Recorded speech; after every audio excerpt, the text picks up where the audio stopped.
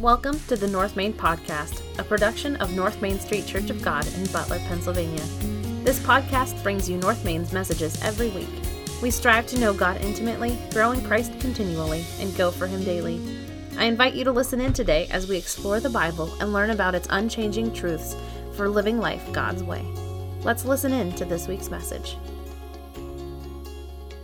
Maundy Thursday is traditionally the time that we celebrate where Jesus is in the upper room in Jerusalem. They've already made the trek into Jerusalem, and they're celebrating the Passover meal. That night, before they break bread together, Jesus does what is traditionally reserved for the lowest servant in the house of the time, in the Jewish households or any other households in that time period, is he takes a basin, a towel, he takes his outer garment off, he wraps himself around the waist with this long towel, and he begins to wash the disciples' feet. And in John chapter 13, we see this narrative unfold where Jesus, God in the flesh, he's kneeling before his creation, the object of his love, humans, the one he is about to be arrested, the ones he's about to be arrested for, crucified because of, and buried in a tomb. And I have to imagine that night as Jesus is kneeling around each of those disciples and beginning to wash their feet, the moment of that experience takes on significant meaning for the disciples as well as to the Lord Jesus. For not only is he washing their feet, he's going to surrender his life on their behalf for forgiveness of sins in just a few hours beyond that point. And I've asked I've asked Mr. Markle here to be a part of this experience with me. He said he's been growing his toenails out for this for some time. That's what he texted me last week. He said, so I hear you're going to wash feet. We actually do a foot washing service on Thursday night. And it will be at 5:30, and everybody's welcome to that. But guess what? It's usually our lowest attended service because you say, I'm not a foot person. Well, guess what? I'm not either. I grew up in this tradition, and we do this not because we think it's sacred or holy, but we do this to remind ourselves of what we should be to one another because of what Christ has been for us. That we should be serving one another, kneeling before one another. How much different would the world be if we actually took the mandate of Jesus to serve one another in love rather than fighting with one another with clenched fists? And so the ones that he was dying for would actually reject him in those last few moments. Like sheep, they would all scatter. Isaiah 53 already proclaimed that 700 years before. And he would be left alone in just a few moments after he did this. So would you let me do the honors? So on Thursday night at 5:30, we welcome you to be a part of the service. And I thought I would try to take some of the fear factor off of this and show you what this looks like. And so, like Jesus did, and he would have been dressed a whole lot differently than I am today, and you wouldn't have been okay with that dress and style because many of you prefer, neckties and suits. He would have been basically in his underwear, in his tunic. He would have stripped down to the final robe underneath of his outer robe. And he would have knelt before his disciples with the water, which I doubt would have been warm. This is actually warm. Just so you know. Actually, I think one might do it. No, let's do two. And he would have taken the feet of his disciples that had walked dusty roads because there was no pavement, no gravel roads. It would have been dirt pathways. Even in the cities, even if they were cobblestones, they would have been extremely dirty. Manure laden because of donkeys and different beasts of burden that were carrying things through the town. And he would have taken the feet of his disciples around the table that night that have not been cleaned by the servant, and he would have washed them, already a clean foot. And he would have taken that foot and he would have dried it and looked them, sorry, did I flip you off? Sorry, dried it, looked them in the eyes, and I can only imagine what that look must have been like. Do you know he comes to Peter that night as he's come to the other disciples And he's done this for them. And Peter realizes the significance of the moment as he says, you are the Christ. You are our master and Savior and teacher. We should be washing your feet. You shouldn't be washing our feet. Thank you. And Jesus says, if I don't do this for you, you can have no part of me. And so Peter, as is his normal self, would say, well, all right, then clean all of me, head to toe. And Jesus is saying, listen, it's only your feet are dirty. I'm just going to clean your feet. How many of us would refuse the gift of Jesus? It's very humbling to do this. It's more humbling to sit in the seat and have your feet washed than to be the washer of feet. Let's not reject the gift of Jesus. So we welcome you to be a part of the service. Men and women will not be together. We have men in one room, women in another. And that's at 5:30 here at North Main. You are so kind. So you're serving me by taking this. Here, let me wrap you around your foot towel. There you go. Thank you, Austin. So we welcome you to that service. But we also welcome you to our Seder meal, which is just following. We actually will have a full meal, but we're going to be celebrating the Passover the way the Jewish leaders and individuals would be that night. But we're going to be doing it in a way to reflect that Last Supper with Jesus and look at the significance of Jesus' Passover meal with his disciples. And so that's at 6 o'clock, and we welcome you to be a part of that. Now, children, you are dismissed to Children's Church through the side door here. Make sure you have your tags with you so that your parents or guardians can check you out. All right? Oh, look at the mass exodus. There goes half of our congregation right there.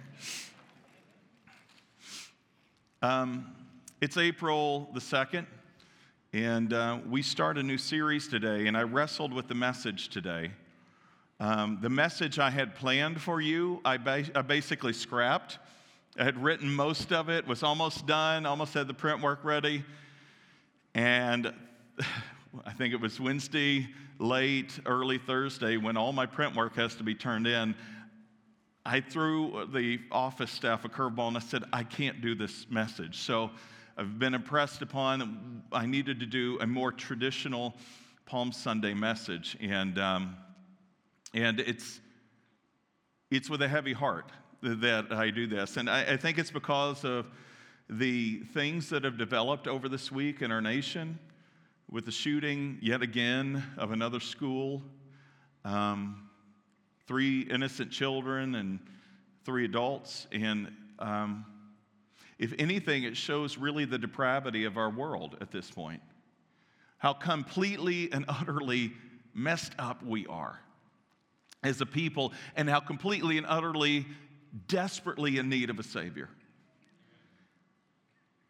And I don't know what our churches across this nation or across the globe are preaching this morning, but I know the message the Lord laid on my heart to speak to you today is one where Jesus is actually entering Jerusalem in what we would call the triumphal entry on that Sunday before he would be crucified. And Luke's gospel gives us a picture of Jesus' entry into Jerusalem that day. And the people are laying palm branches down like we have in here today. And they were laying their coats and their cloaks along the road as Jesus rolled this donkey, this colt, into Jerusalem. And he comes to a point in his journey as he crests this hill and he's able to see the wide expanse of the valley below where Jerusalem sits in all of its splendor. The temple, the second temple technically of Herod, is standing there magnificent upon the Temple Mount, which no longer exists today. And Jesus, instead of beholding the magnificence of that sight and swelling with a sense of pride, begins to weep. And as a matter of fact, our English language doesn't do it justice. The words that the Greek uses for Luke's passage of the triumphal entry is that he sobbed uncontrollably as he's looking out over the vast expanse of Jerusalem. I think if Jesus were entering any of our cities today, he might do the same thing. That he might weep uncontrollably due to the fact that he's offered a gift of love and mercy to those who would receive it, and yet it's been rejected. You can't take a look at our culture and not see the love and the mercy of God having been rejected. When you look at the newspaper, turn on your TV, listen to the radio. I want to start with some statistics this morning, but before I do, let me read you a short narrative by author and missionary Lou Nichols. Listen to what he writes. He says, "A while ago, my wife and I were eating lunch at a Christian camp and conference center. He said, we sat down at the table with two couples that we'd never met before. And during our conversation, we learned that they were staying in their motorhomes in the RV park and had sort of landed there by accident, not realizing that it was actually a Christian camp that they were camping at. One of the ladies then asked me what was meant by the term being born again. And when I asked each of them if they had ever trusted Christ as their Lord and Savior, one lady said that she was fortunate to have been a Christian all of her life, as she grew up in a good home. And when I shared how that we are saved by God's grace and that there's nothing that we can do, the lady seemed blind to this truth, as if it were a foreign concept of what this being born again as a new creation in Christ Jesus actually meant. What did it mean to be saved from sin and death? She had no concept of that, though she grew up in a Christian home and lived a good life of good morals and ethics. In their book entitled Unchristian, Dave Kinnaman and Gabe Lyons explain how they survey people about a biblical worldview. Did you know there is such a thing as a biblical worldview? Okay? And depending on whose research you look at, it varies a little bit. But there are key components in a biblical worldview that necessitate what an actual biblical worldview is. And I want to read to you eight of those things that would necessitate a person having a biblical worldview, at least by the Barna Research Group as they took on this survey. He goes on, at Barna, we employ dozens of tools to assess the depth of a person's faith. Let me suggest for one of our discussion, a biblical worldview. A person with a biblical worldview experiences, interprets, and responds to reality in light of the Bible's principles. Not the world's, but the Bible's. Okay, that can seem really generic. So what are the Bible's principles that influence how we respond to the realities of the world? He goes on to write, for the purposes of our research, we investigate a biblical worldview based on these 8 elements. A person with a biblical worldview believes that Jesus Christ lived a sinless life. Number 1. Jesus Christ lived a sinless life. Number 2, God is the all-powerful and all-knowing creator of the universe, and he still rules it today. Okay? Number 3, salvation is a gift from God and cannot be earned. Number 4, Satan is real. Number 5, a Christian has a responsibility to share his or her faith in Christ with other people. Number 6, the Bible is accurate in all of the principles it teaches. Number 7, unchanging moral truth exists. And number 8, such moral truth is defined by the Bible. That's what necessitates a biblical worldview. If you said yes to all of those, then you probably have a biblical worldview in which you view the rest of the world through. But if you've said no to any one of those or multiples of those, then chances are you have what's called a syncretistic worldview. And a syncretistic worldview actually is somewhat Christian, but it's influenced by all the other dominant worldviews of the world. Secular New Ageism, there's Islam, there's all these other dominant worldviews out there. and that those who do not accept a biblical worldview either reject all of those 8 outright, or they accept some of them, claim to be believers in Christ, but adopt other worldviews as well, and they have what's called an eclectic worldview, in which we call syncretism. And that's not a biblical worldview. Listen to what they go on to say. In our research, we have found that people who embrace these 8 components live a substantially different faith from other Americans, indeed, from other believers.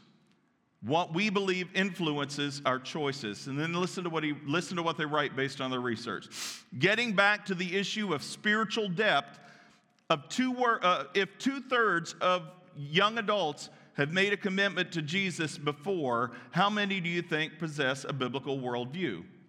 They break down the different generations that we have today. I'm a part of this first generation, they point out, the Generation X. And those are individuals born between 1965 and 1980. I'm right smack dab in the middle of that. Of those who claim to be Christian, how many do you think hold a biblical worldview? 7%. Some of the latest research today shows millennial parents. They're the largest parental group in the United States right now, millennials. 67% of all millennials in the United States that are parents claim to be Christian, but only 2% claim to have a biblical worldview. Okay, let me read on. What about millennials? I already told you that. What about boomers? What's a boomer? 1946 to 1964. If you were born during that time period, you would be a baby boomer. Did you know that they are only slightly more in percentage than Gen Xers? 9% hold a biblical worldview. And you're talking about anywhere from 50% or more of Christians in the United States in each of these generations claim to be believers in Christ, but the slimmest percent hold a biblical worldview. Why do you think the condition of our nation is as it is today? Where is the basis for all moral truth? That is the good question we need to be asking ourselves right now. Because at one time in our history, we knew at least more confidently that the Scripture was that. No, we would debate the interpretation of it as we do today. And we would say, well, we're not like that group or this group, but at least there was a sense of unity around the core concepts of faith. Even in our various denominations, we would all claim that those 8 core principles were non-negotiable. But we've slid in the 1900s or the 20th century into the 21st century with an ever-degrading perspective of a biblical worldview. And you can see what's happening in the world today as symptomatic of that problem. It's not that we've gained more freedom, it's that we've lost more freedom as we've lost a biblical worldview. You know what the enemy does? Satan, who I believe is real, the evil one, the adversary, whatever name you want to call him by, he is a great deceiver. He has had millennia to hone his craft of deceit and confusion, to the point to where his lies can be super convincing. Oh, just do this thing. It's going to be okay. You're not hurting anybody but yourself. Whose business is it anyway to know X, Y, or Z about you? Whatever your truth is good. This is one of the things that annoys the junk out of me, trying to keep my language, trying to, keep the words down. But this is really, let's be honest. What is truth? What is your basis for truth? You see, Pilate wanted to know that as Jesus was standing in front of him, and Jesus was actually having this conversation in Pilate's palace, the governor's palace in Jerusalem. Jesus is telling him, those who stand on the side of truth know my message. They know who I am. What is truth? Pilate asks. And without even giving Jesus an opportunity to respond, he walks out of the room. That's what we do today. We don't really want to know what truth is because, quite honestly, truth, and I said this to my class that I was teaching this morning, by its very nature is exclusive. And as a culture, we don't like exclusivity. We're all about inclusivity. Are you guys with me? Okay, just making sure, because you're like, some of you are like, I can't, what's he doing? Just making sure you're still with me. But truth by its very nature is exclusive. The lights that are shining on this back wall are blue. I could tell you they're red, and unless you're colorblind, you might debate with me, but the reality is they're blue. And there's no amount of truth that can change the light on the back wall to be any other color than what it's shining. Now, they can switch it to red by a click of a button, and it would be red. But blue can't be red, just as red can't be blue. They are two different colors. I said this to my class this morning, and unless you're into this new inclusive math where 2 times 2 can equal 15, 2 times 2 or 2 plus 2 actually equals 4. It can't be anything other than it actually is. And I know this isn't good stuff to hear in our culture right now, because you can be anything you want to be in our culture. If you want to be an otter that swims around in water, you can identify as that, and you can be whatever you want to be. But the reality is you're not. And is truth still truth even if we reject it? Yes. Margie Noah, one of our sweet saints, is right back there. Hi, Margie. She brought a picture in this morning. Yeah, she's a sweetheart. I love her. She brought a picture in this morning as one of her favorite pictures, and it has a verse inscribed on it that hangs in her living room. Is that your living room? Dining room. And it's one of my favorite verses. It was the life-altering verse that changed the course of my life when I was in school studying for the ministry. I wasn't sure, is Jesus truly the only way? Is the Word of God really truth? And can I truly stake my life on this as a minister of the gospel? And I almost was at this point where I left. I was going to leave, because if I can't truly, in good conscience, believe that the Bible is truly God's Word and that Jesus was truly God's Son, then I shouldn't be in the ministry at all. And I was seeking God and begging God. And you've heard me say this story before, but as I was searching, seeking the Word of God, I came across John chapter 14. And it was the same setting to where Jesus was washing the disciples' feet. Later that evening in John 14, Jesus is having a conversation with his disciples. He's making them aware that he's going to be crucified. He's going to be handed over and arrested. But he says, don't worry, I'm going to go prepare a place for you. That's how John 14 starts out. I'm going to go prepare a place for you. And when it's prepared, I will come back and get you. They don't realize he's meaning, I'm going to die, I'm going to ascend to heaven, and at just the right time when the Father says to come back and get you, I will return and call you to be in heaven with me. One of the disciples pipes up. His name's Thomas. You remember doubting Thomas? I won't believe unless I see the nail prints in his hands and see the scar in his side. I won't believe that Jesus is risen from the dead. That same Thomas, just a few days before, looks at Jesus after he said, Jesus said, I'm going to go prepare a place for you.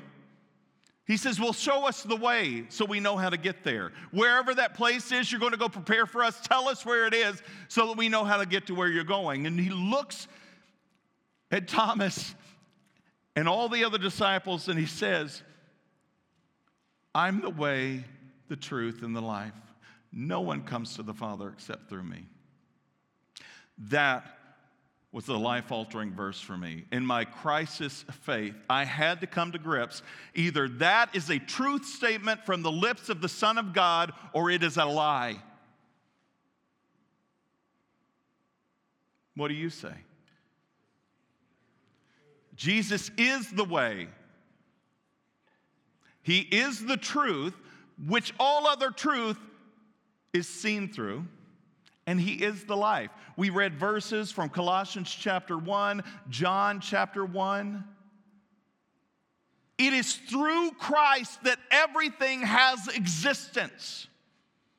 Everything that ever came into existence has its existence and continues to subsist because of the creative act of Christ.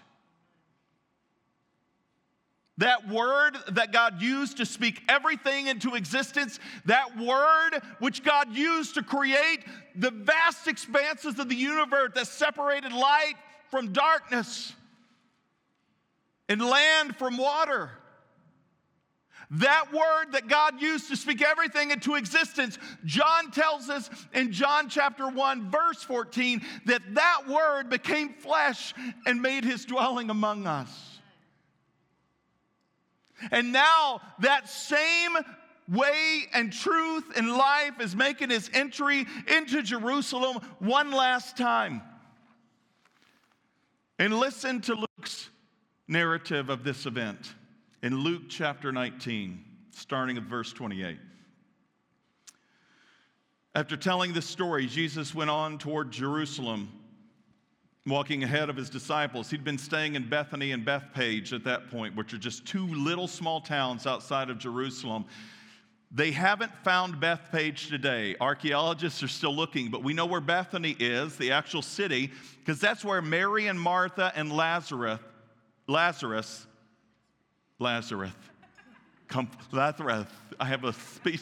have a lisp.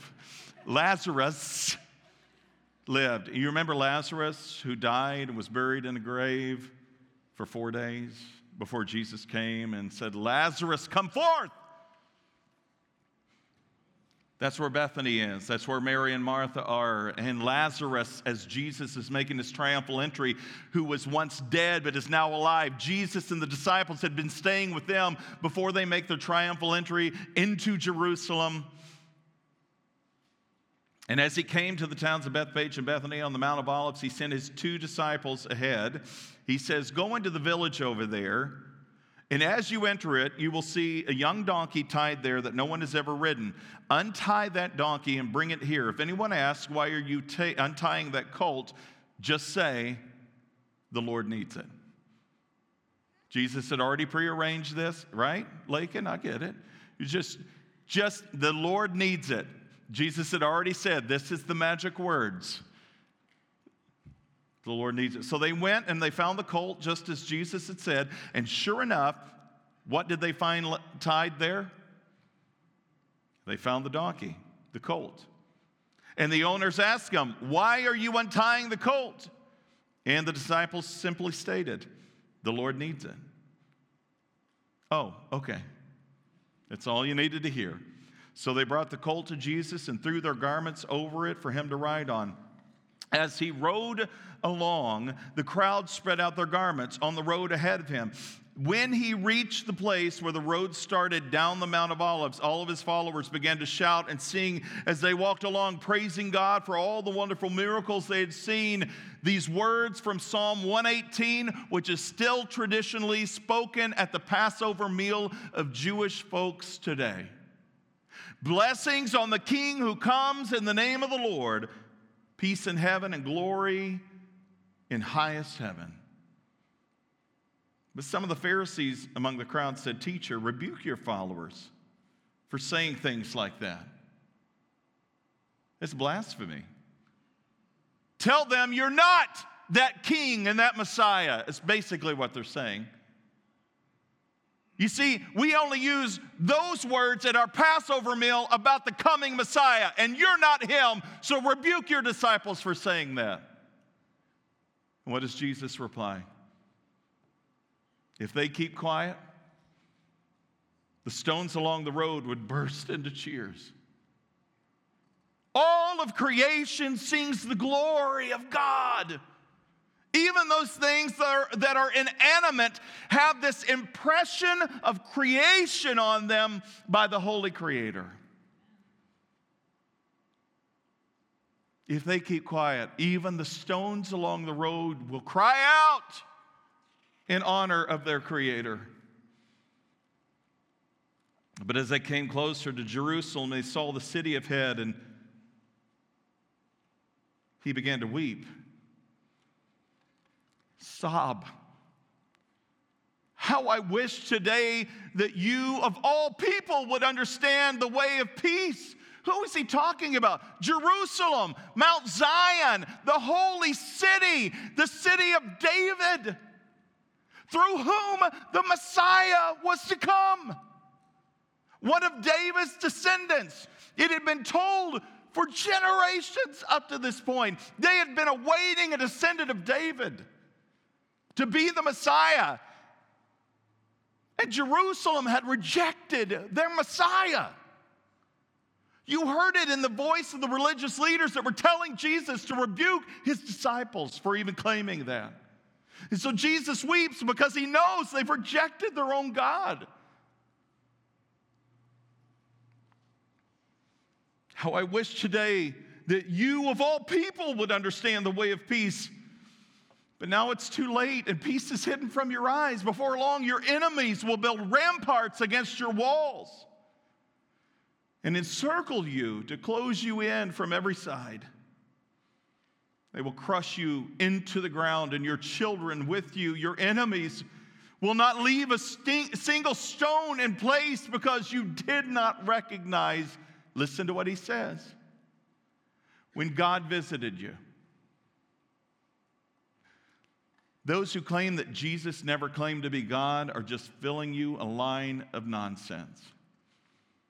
There were countless times where not only did Jesus allude to the fact that he was God in the flesh, he spoke it very clearly, but people were blind or deaf to the words or to the sights of Christ.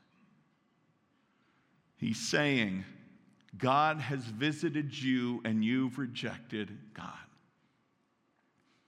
John chapter 1, John tells us, along with the Word became flesh and dwelt among us, that he came to his own, but his own received him not. Do you remember those words? Echoing the same sentiments. Jesus is somber as he enters into Jerusalem this one final time. He's not celebratory like everybody else is because he knows in just a matter of hours, or in a matter of days, he's going to be arrested for crimes he never committed, trumped up charges. He's going to be standing before the Jewish Supreme Court of the time called the Sanhedrin. And they're going to be questioning him, and he's going to remain silent, like a sheep that's led before the shearers to be, or like a sheep before the shearers remains silent. Isaiah 53. He will remain silent in front of his accusers. He's going to be beaten. He's going to experience loss like he's never experienced up to this point.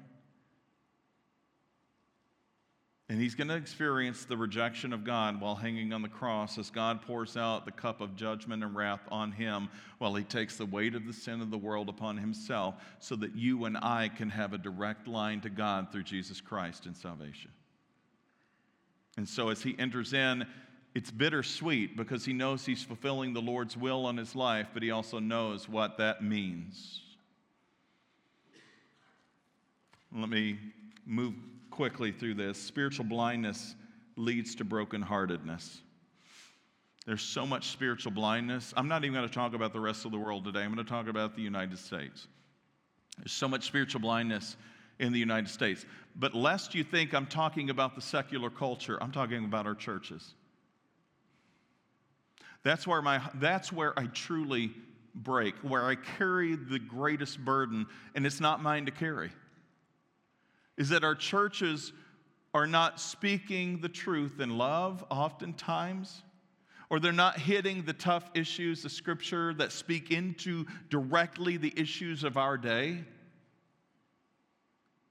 You know, challenging messages don't typically grow a mega church. They don't. Challenging messages where you're dealing with issues of sin and death and what Jesus calls sin and those things that lead to death, those don't tickle the ears of people to make them feel good.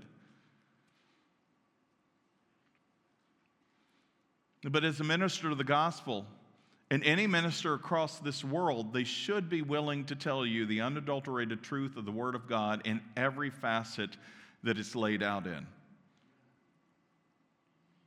And there's where my heart breaks, is because my desire is to preach the Word with integrity and not just give you a sprinkled verse here and there, but to give you the whole Word of God in the process.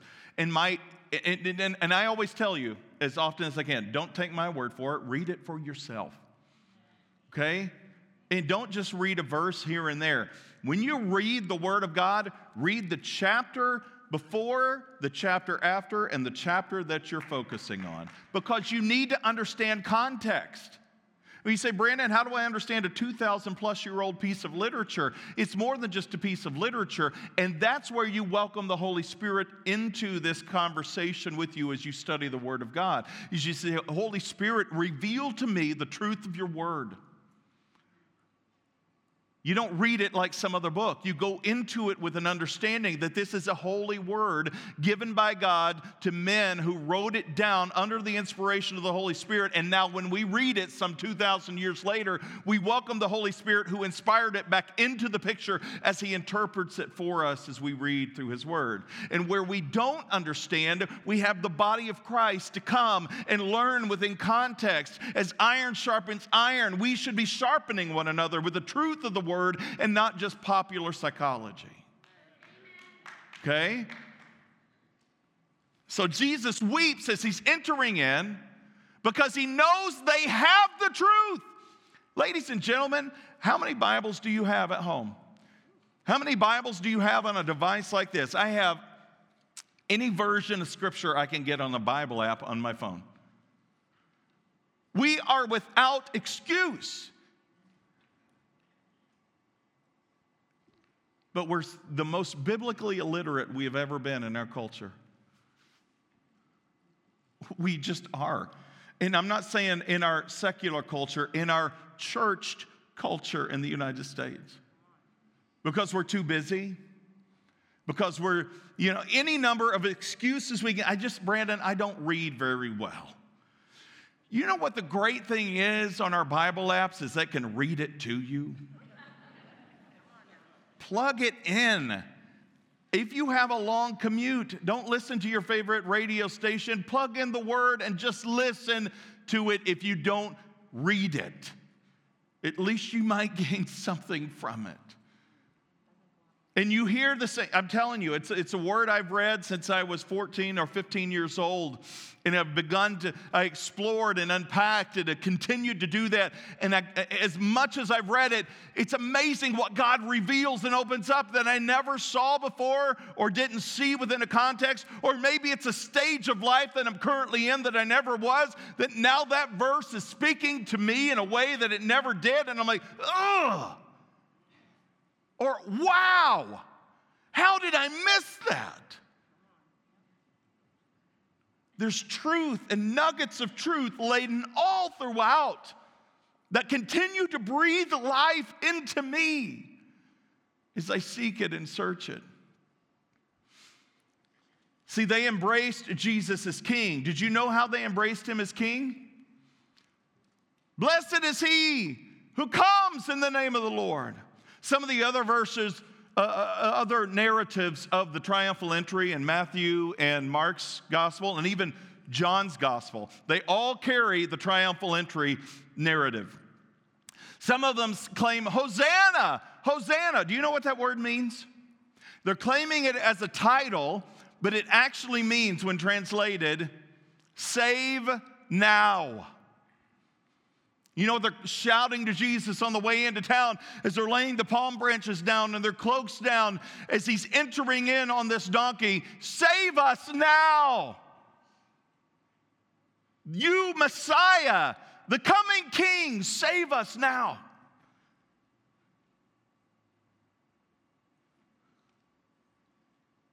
Save us now. But Jesus weeps because he knows their claims for him to save them now means something different than how he came to save. Jesus, raise up a force of soldiers so that we can overthrow the Roman government, the oppressors. Let us be a nation again like we once were in the book of Judges, Joshua, Judges, 1st, 2nd Kings, and Chronicles. Let us be the mighty nation we were under King David. And Jesus was coming as a king. As a matter of fact, he was coming as a Prince of Peace, and he says to them, remember what he says? How I wish today that you of all people would understand the way of peace. But see, they were wanting a Messiah to come and with violence raise up and overthrow their oppressors.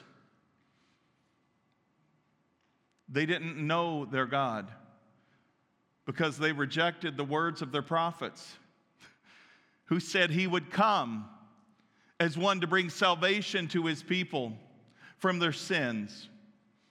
Their prophets never indicated that he would come as a militant, hell-bent on raising up a soldier army to lay people out. He would become the King of Kings, the Almighty God of them, but he would do so by the way of peace. And he would do so by dying for them. What mighty, triumphant king or authority have you ever seen conquer anything through death? Except Jesus. And so he realizes they don't understand. Yes, they're willingly calling me king, but I'm not the kind of king they think I am. This is why when he stands before Pilate later that week, and Pilate says, so I hear you're king of the Jews. And he says, you say so. Basically, what he's saying to Pilate is, are those your words, or did somebody say that to you? Are you proclaiming that about me, or is that just what you've heard? And kind of ticks Pilate off, and he says, why do you talk to me that way? Don't you realize who I am? And Jesus says, yeah, I'm a king, but my kingdom is not of this world. If it were, he says, my disciples and my followers, they would have taken up arms against you guys. But that's not my way, nor is that my kingdom. It's a kingdom of peace. And peace will ultimately conquer all. We still are looking for a militant king, aren't we? In the church. God, strike my enemies down. Lay them out. I want to watch them squirm, God. Give them what's due them. Those who killed those 3 children at that Christian school, and I pray that they burn in the hottest pits of hell. No. Jesus says, love your enemies. Pray for those who persecute you. I've had conversations this week. Brandon, what should we do? Pray. Prayer is the most powerful weapon the Christian has at his or her disposal. And if you don't believe in prayer, then you don't believe in the power of God. And if you don't believe in the power of God, then you're hopeless. And when you see scenes that what happened this week in Tennessee, not only does it wrench your heart if you don't believe in the power of God or the power of prayer, it leaves you hopeless, thinking the only way out of this is to raise up arms and to attack or be attacked. It's just what the enemy tries to instigate for us to do. He tries to draw us into his battle, on his battlefield, on his terms, when God says, no, that's not the kingdom I've called you to. I've called you to a kingdom of peace, and you can overcome evil by doing good. Don't overcome evil by evil, but overcome evil with good. Church, if you don't know that, those are the very words of God in the scripture that I just quoted to you. Don't be deceived. Jesus comes in, and he comes in with his final appeal as well, a final appeal to them. They're claiming that he is the king coming in the glory of David. In this final appeal, he waits for them to hear him. See, this final week of his existence on the earth, in the place that he truly was destined for as the Messiah, Jerusalem, is not the place that he will rule from technically, because that kingdom is one he's weeping over. His religious leaders have been so blinded to the truth that they've rejected their own Messiah. The ones who hold the seat of authority in Jerusalem as the holy people of God have rejected their own God because of religion. Do you see what I'm talking about? We can love religion so much that we reject the God of our religion. We can love our traditions in our religion so much that when traditions are actually compromised, we get weirded out and scared, rather than looking to God and asking, what's true? Some of you have heard me say this, but I remember the first year that I was here, and I was getting a lot of pushback because I dressed like this. And your previous pastor dressed in a suit and tie. And I was getting some pushback on our worship. I still get pushback on the style of worship, okay? I do. Didn't get a ton of pushback, but got some when we put chairs in and replaced the pews. And so I remember that first year I was here, I was teaching a class on a Wednesday night, and I wanted to know, I wanted to know what the backgrounds were of our people here, and I wanted to know where those beliefs were rooted. And I remember asking questions like, raise your hand if you grew up in the church and you believed it was a sin to play cards. Even on Sunday, especially on Sunday. Did you ever? None of you? Of course, I got my glasses off, so that doesn't help. Here, let me put these back on. How many of you grew up in the church, and if you were a woman, you were not allowed to wear slacks? And for those of you that don't know what slacks are, they're just pants, okay? You would never set foot in a physical church building without a dress or a skirt on.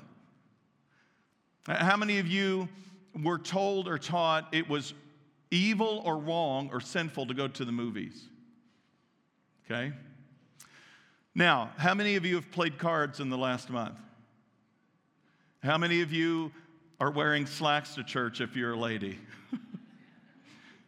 How many of you have seen a movie within the last month? What's changed? What's changed? You see, what we realize is some of those things we stake our claim on and that the hills that we're willing to die on are not biblical. This is why we have so much legalism in our churches. We think that our traditions are dying, and some traditions do need to die, not because they were bad, but because they don't serve the purpose that they once did. The reality is, are our traditions rooted in Scripture, not in the culture? Because here's what I often find in the church is our traditions are rooted in the cultural norms of society rather than in Scripture, so that when the cultural norms shift, we think everybody's going to hell. But the Bible is the same yesterday, today, and forever, just as God is the same yesterday, today, and forever. And if we are rooted in Scripture, no matter what styles we change, as long as it's rooted in the truth of the Word, it's not going to affect us negatively. And I don't say that today because I'm wrestling with anybody against our traditions. I'm not. You guys are amazing. And I mean that sincerely. I'm blessed to pastor a church that has put up with a lot of this over 10 years. And don't you clap for that. Stop it. And I know I'm not perfect, and I've erred in different ways, and you need to know that about every pastor that would ever teach or preach from this stage or any other stage, is they are not perfect, and hopefully they're doing the best they can to be true to the Word of God. But not everybody is. There are some wolves in sheep's clothing, and the only way you can know the difference is to know the appeal of the Father through the Word of God and be able to discern truth from falsehoods. Lastly, and I know it's getting late, please forgive me. They were blinded to God's presence. I don't want to linger too long on this, but I want you to look at Luke chapter 13. So this happens just before Jesus enters the triumphal entry, on his triumphal entry in Luke chapter 19. So you get to 6 chapters before Luke chapter 19, the triumphal entry. Jesus is having a debate again with the religious leaders. And I want you to listen to what he says to them in Luke 13, starting with verse 34. "O Jerusalem, Jerusalem, the city that kills the prophets and stones God's messengers." Why would he say that? Because you look at the Old Testament in the major prophets and the minor prophets. I want you to look how every one of those prophets, I want you to look at how their lives were ended. Most of the prophets of the Old Testament's lives were ended by the hands of their own people, running them through with swords, cutting their heads off, disemboweling them, stoning them. And Jesus is now crying out just 6 chapters before his triumphal entry as he's debating with the religious leaders. And he says, "The city that kills the prophets and stones God's messengers. How often I've wanted to gather your children together as a hen protects her chicks beneath her wings. I've wanted to grab you and pull you to safety. But you wouldn't let me. And now look, your house is abandoned, and you will never see me again until you say blessings on the one who comes in the name of the Lord." Do you see how long before the triumphal entry Jesus says, "Jerusalem, I'm not coming back to this city again until it's proclaimed when I come into the city that blessings on the one who comes in the name of the Lord." What did I tell you in Luke 19? The people were laying the cloaks and palm branches down. What were they proclaiming in Luke's gospel in chapter 19? Blessings is the one who comes in the name of the Lord. It's prophecy being fulfilled as Jesus is now coming in for the final time. But they were blinded to his presence. As our worship team comes forward to close this out today, let me close with this quote from Fred Craddock. He's a biblical scholar and author. Listen to what he writes. He says, "The disciples have hardly finished their song, peace in heaven and glory in the highest, when Jesus looks up and he sees the city before him and he weeps. Would that even today you knew the things that make for peace. The city is blind to its own need for repentance and forgiveness of sin. The substance of the gospel in Luke and Acts, and to the fact that in Jesus, God has visited the city with an offer of peace. One final time, he enters the city and he says, "I'm offering you peace. Please accept it.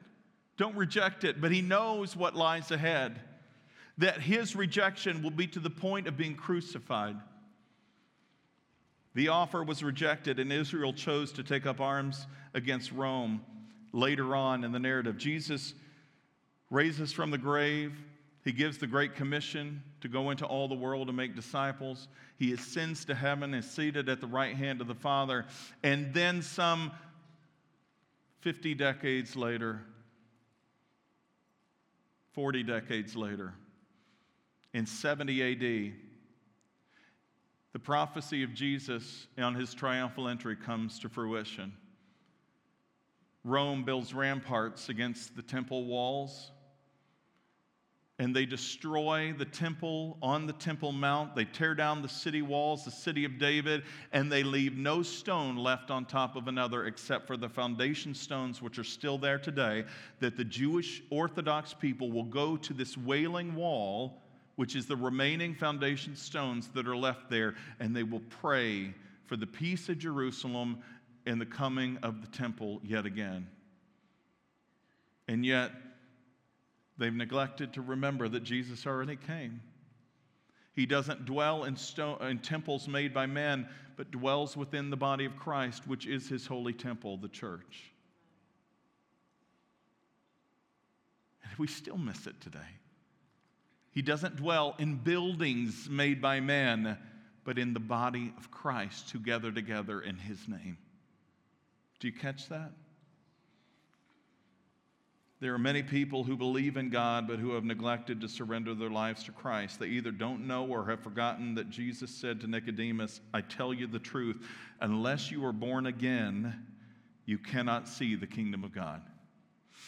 They either don't know or have forgotten what Jesus said to his disciples when he declared, I am the way, the truth, and the life. No one can come to the Father except through me. They either don't know or have forgotten the words of Jesus to the crowds. If any of you wants to be my follower, you must first turn from your selfish ways, take up your cross daily, and follow me. They either don't know or they've forgotten that Jesus said, I am the gate to the kingdom of God. Those who come in through me will be saved. Have we embraced Jesus as King in our churches today? Are we listening to his appeals? Are we blinded to God's presence in our midst? Is Jesus weeping over our cities, our towns, and our churches because peace has been hidden from our eyes? We must cry out to God and seek the face of Christ while there's still time. Maybe, just maybe, God will have mercy on us before it's too late. This Palm Sunday of 2023, I don't know where this message has hit you. The previous message I was supposed to speak, maybe I should have spoken that one. But I believe God, through the power of his Holy Spirit, can bring a nudge to our spirits in a way to transform us, to conform us to his will and his ways. And so today, if the Lord has spoken to you through the power of the Holy Spirit that there's something not quite right, that you've been fighting the wrong battles, or you've been fighting the right battles but in the wrong ways, maybe it's time to take up the weapons of peace the way Jesus did. As I've mentioned before, Jesus said, if any of you wants to be my follower, I just said that, you have to deny yourself, take up your cross daily, and follow him. Where did the journey of Jesus end on this earth? He submitted himself to the Father's will, and that submission was to the point of death on a cross. And that submission from us can be nothing less than be willing to suffer for his sake. If you try to hold on to your life, you'll lose it. But if you give up your life for his sake, you'll gain it. What does it profit you if you gain the whole world but lose your soul? Is anything worth more than your soul? If you want prayer this morning, if maybe the Lord is speaking to you and you're just really wrestling and fidgety, and that's called conviction a lot of times. If you're feeling the weight of something resting on you and you're like, I got to do something. The Holy Spirit speaks to us in those ways, to move on us, to get us to move closer to him. If you feel that, we welcome you to come and pray. You can come to my right. There's an altar over here. There's steps on this side, and somebody will pray with you. Maybe you don't know how to pray, and that's okay. If you come to my right, your left, somebody will walk with you through a prayer and give you godly counsel. If you just want to come and reckon with God on your own because you've been impressed upon that you need to pray, you can come to my left, your right, and nobody will bother you over here. There's an altar here, there's steps here, you can kneel here in peace and solitude with your Savior. But please don't leave today without continuing this walk in Christ or beginning your first walk with Christ. Let's pray. Father, we believe this is a holy place, not because it's a building we call a church, but because your people dwell in it, worshiping you and submitting to you. It seems almost curt to say thank you for your sacrifice. And we say it all the time, but I think we have said it so much we become numb to what that sacrifice actually meant. It was the death of Jesus on the cross. He was beaten for us. By his stripes we're healed. Forgive us where we neglect that, where it just becomes some kind of rote incantation. God, let those words seep into the depths of our heart and our minds so that we can be transformed by the renewing of our minds through your holy word. Revive our churches in this nation, God. Help us to turn our hearts back to you. You are the only way to peace and to truth. We repent of the ways as a church in which we've gone our own way and done our own things, and we ask your forgiveness. Please come, Holy Spirit. Break our hearts for the things that break yours. Consecrate us once and again. We repent and we turn to you, the author and perfecter of our faith. And it's in Jesus' name we pray. Amen. Thanks for joining us this week. Check back next week as we dig deeper and go further in our understanding of God's Word. Make sure to visit us on our website, www.northmaincog.org, where you can learn more about us. If you found value in today's message, we'd appreciate a rating on iTunes, or if you'd simply tell a friend about the show, that would be helpful too. Donating to the ongoing ministry of North Main is easy. Just go to our website and click on the Give tab at the top of the screen. Thanks for listening. We look forward to you joining us again next week.